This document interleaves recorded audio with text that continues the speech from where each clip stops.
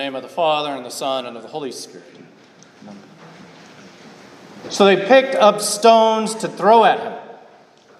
But Jesus hid himself and went out of the temple.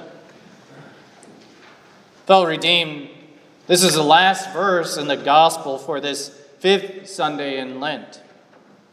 And with these words, you can see that the fierce anger the Jews had toward Jesus had reached a point where they were desiring to kill him, to end his life.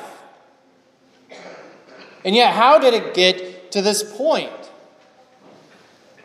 The gospel places us during the Feast of Booths, a festival which served as a reminder of Israel's sojourning in the wilderness. And having gone up to the festival, Jesus was in the temple teaching.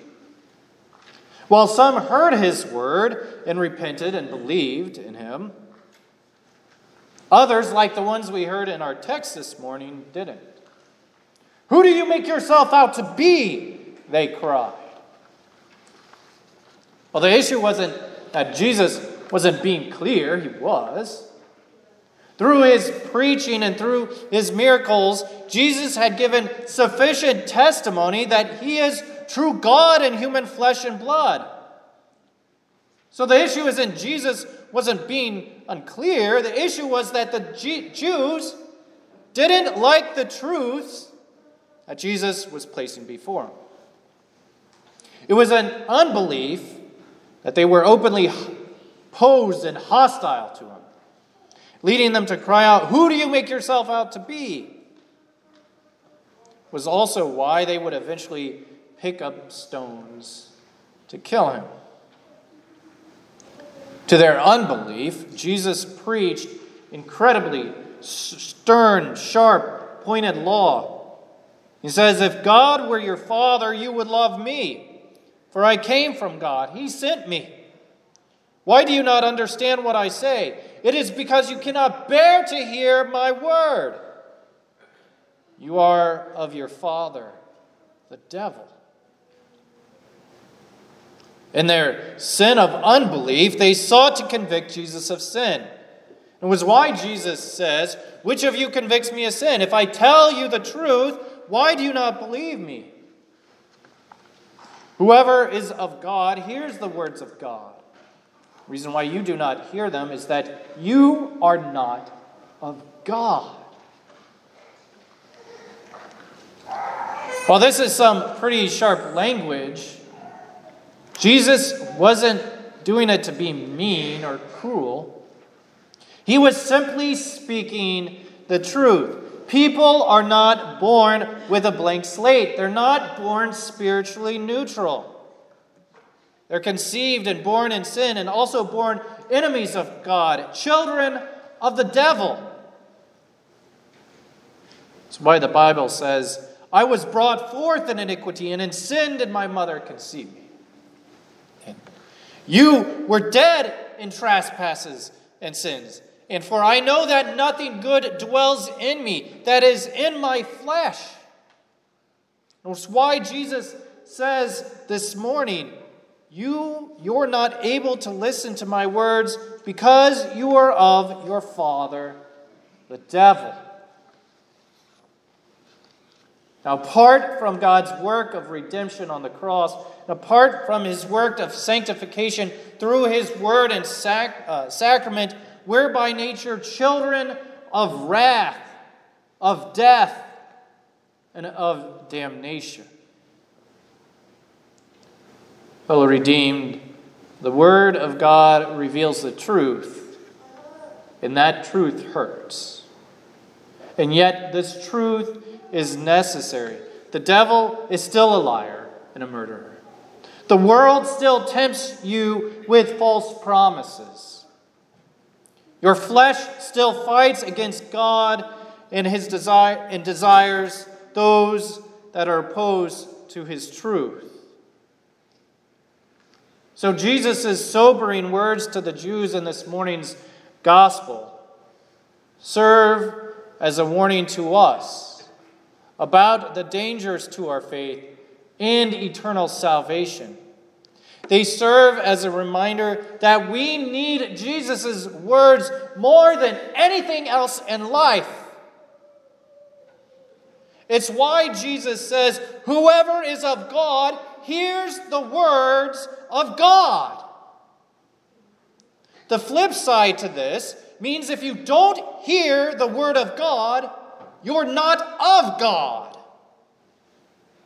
To not hear, to have no use for the word of God, is of the devil. God's word reveals the truth, and sometimes the truth hurts. Yet when God speaks truths that kill you, that exposes your sin, that says things that hurt you, that you don't like and don't want to hear, it's never because our Lord wants to damn you to hell. That's the devil's business. And it's what lies behind his lies. When God's word speaks to you in this way, it's so that you may be saved, rescued from sin and death and the devil. It's so that you may be reborn and made new. For your new life of repentance and faith must be fed by the word of God. Only his word is spirit and life in this groaning and dying world. Consider what Jesus says. He says, if anyone keeps my word, he will never see death. And this promise is open to anyone, to all sinners in the world. And the keeping that Jesus speaks of grows out of his own keeping. That is of love and obedience. His own keeping of the Father's word. Now, however, keeping Jesus' word of truth isn't just limited to the law, the 10 Commandments. To keep means to receive in faith what God reveals to us through his Son. It means observing, watching over, obeying, treasuring the words of Jesus. Love for God finds its expression in hearing and in believing and in walking in the words that Jesus speaks. He says to you today, if anyone keeps, that is, hears, believes, treasures, guards my word, he will never see death. With this word of truth, Jesus reveals to us what his children will experience into eternity. That doesn't mean that your heart won't stop beating here and fall silent in earthly death. Death is the wages of sin.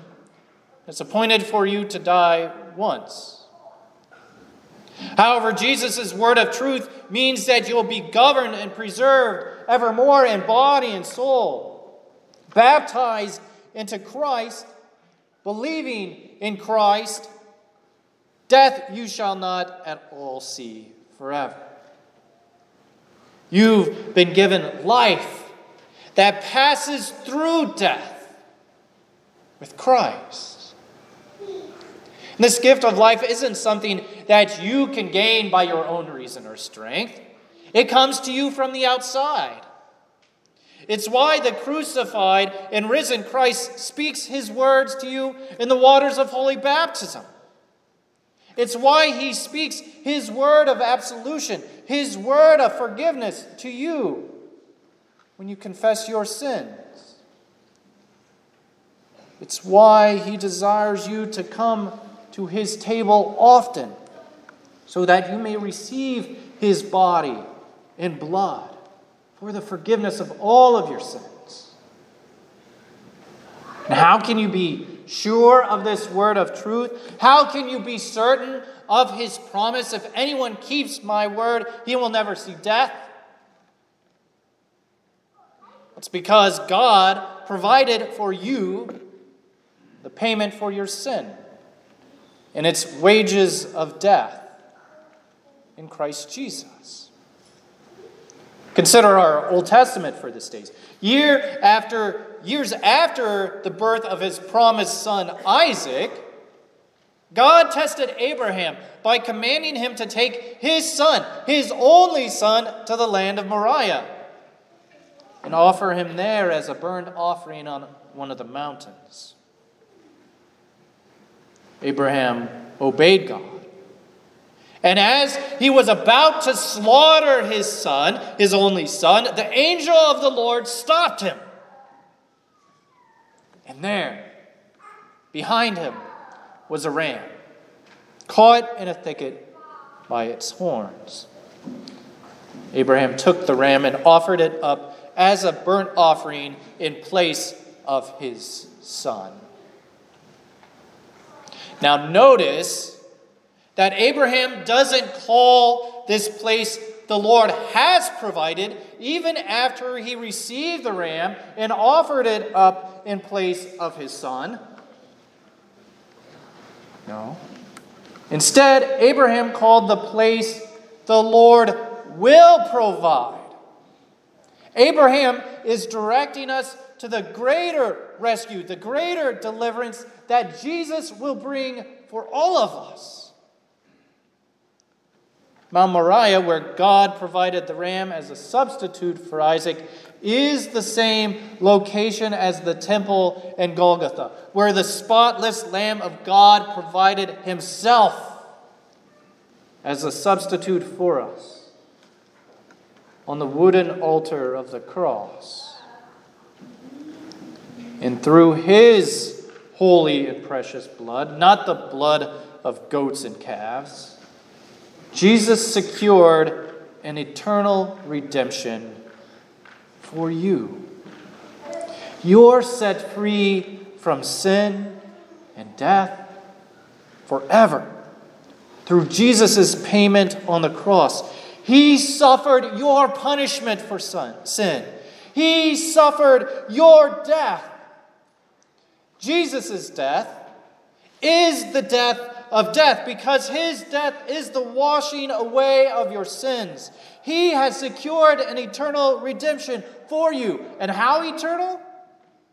If anyone keeps my word, he will never see death. Fellow redeemed, throughout this earthly life, your faith will be tried and tested. The devil, the world, the sinful flesh are constantly tempting us to lead us into false belief, despair, and other great shame and vice, and ultimately to eternal death. And yet, God has come in the person of Jesus in order to secure an eternal redemption for you through his holy and precious blood, the blood poured out on the altar of the cross. You have the promise of him who destroyed death. His word of truth gives life.